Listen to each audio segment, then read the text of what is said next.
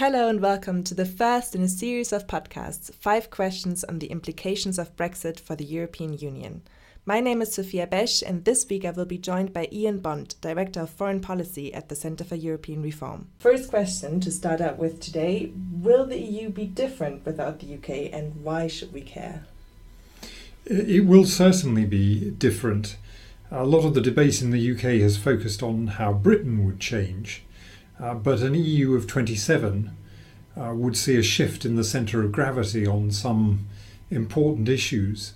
And the reason that this would still matter to the UK is that we will still be exactly the same distance away from the rest of Europe that we are now.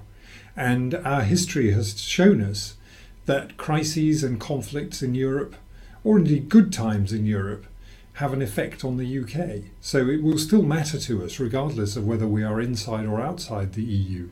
There's some consensus in Brussels that the UK has used its veto to stop other members of the EU moving ahead in the past. That has slowed down EU integration in some policy fields. In your opinion, would these member states now take advantage of the UK's departure to build a European superstate? There are certainly some countries and some individuals who would like to see integration in particular areas go further. But at the moment, I don't see the momentum for this famous European superstate with which the Eurosceptics in the UK have tried to frighten people for a long time. And the fact is that if you look at economic policy, there are big differences between France and Germany which stand in the way of further integration of the Eurozone. If you look at defence, there are a number of European countries which are as keen as the UK has been to see their defence concentrated on NATO and not on an EU defence policy. If you look at justice and home affairs, countries have found it quite difficult to get together on some of the issues of counter-terrorism, where in fact the UK has taken the lead in the past. Thank you very much. Let's turn to foreign policy then and the EU's track record in this field. How would you evaluate the UK's influence on EU foreign policy in the past? And what do you think, what sort of foreign policy would the EU have if the UK was no longer in the room? Well, what's interesting is that however bad the rhetoric has been in this country about the EU and what a bad thing it is for the UK, the fact is that successive British governments have seen the EU as a force multiplier for the UK in pursuing its foreign policy goals. And in fact, the UK has been one of the small number of very active countries in EU foreign policy formation. So I think that the problem for the UK, in a sense, looking from the outside at the EU, would be that it would be quite frustrated by how passive EU foreign policy might become without a country like the UK pushing it along. Essentially, without the UK, only France has a truly global foreign policy approach. And so in the areas that were of great interest to France, I'm sure that we would continue to see quite a high level of EU activity. So that might apply, for example, to North Africa, to the Sahel, to those areas where the French, in fact, already have military forces deployed and where there are, in some cases, EU military operations going on.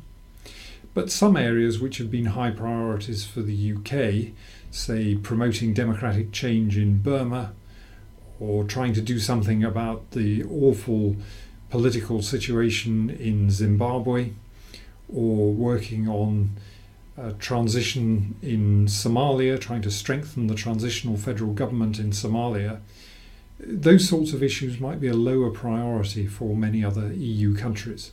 Here in the UK, Prime Minister David Cameron has made the negative impact of Brexit on Britain's national security one of the big issues in his campaign to stay in the EU. But on the other hand, campaigners for Brexit claim that if Britain does not leave the EU, it will be more exposed to terrorism and other threats. Both sides have been accused of fear-mongering. In your opinion, Ian, whose scare tactics are more justified? Well, both sides have rightly been accused of fear-mongering because both sides have made claims that really can't be justified by reference to the facts.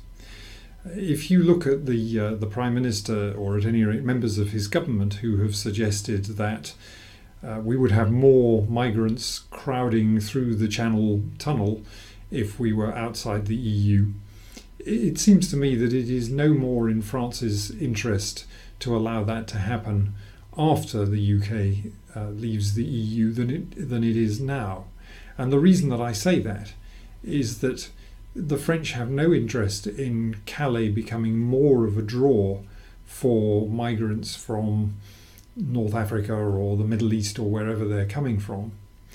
So it would be very counterproductive for them to say effectively to migrants, if you can get to Calais, we won't stop you getting through the English Channel, because there would be many, many more of them turning up in Calais. And of course the British would be standing at the other end, intercepting them and presumably sending them back. So I don't think that that is a realistic threat.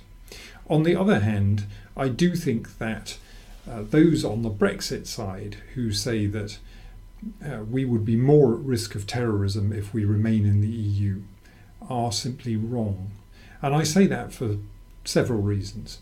First of all, we would remain outside the Schengen area, the passport-free travel area in the rest of Europe. So we would still be checking everyone who gets to our borders. The question is whether our checks would be as effective.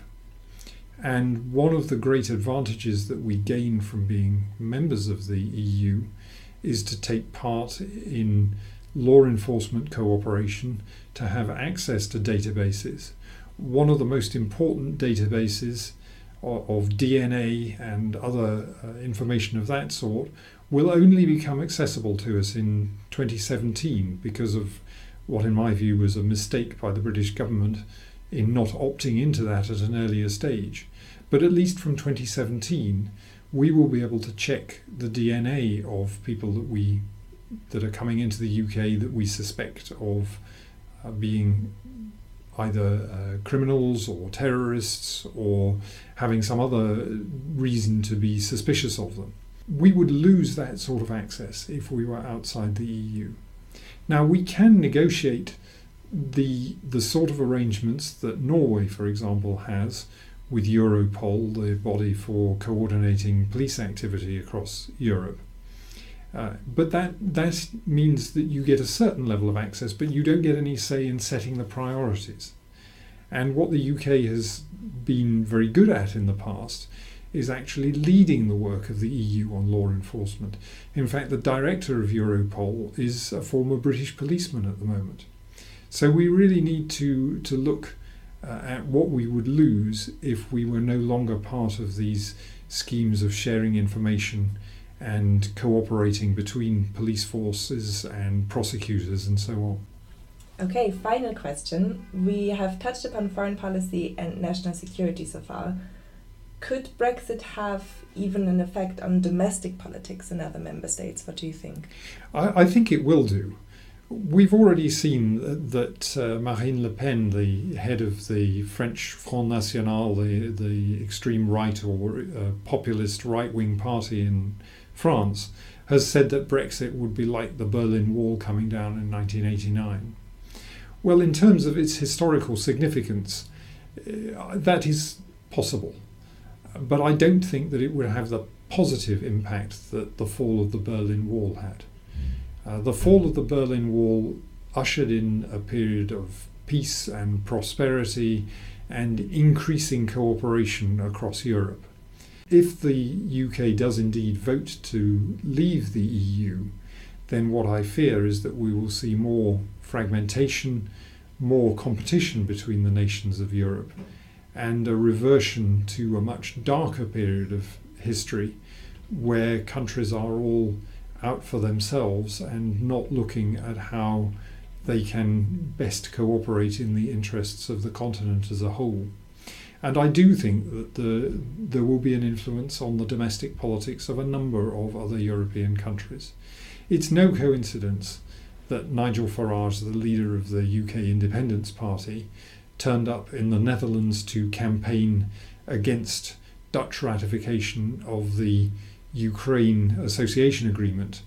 That's not because he is particularly anti-Ukrainian, as far as I know, but it is because he sees that as chipping away at the EU, chipping away at the agreements that the countries of the EU have reached, at the influence of the EU in its neighbourhood. I can't view that as being a good thing, and I would hate to see Brexit giving a great impetus to those in Europe who would like to take apart the progress that has been made over the last 60 years. Thank you very much, Ian. And next week we will be joined by Agata Gustinska to discuss the consequences of Brexit on EU institutions. And just to remind our listeners, the policy brief, The EU Without Britain, Unleashed or Undone, is available on the CER website at cer.org.uk. That's all for this episode. Thank you and goodbye.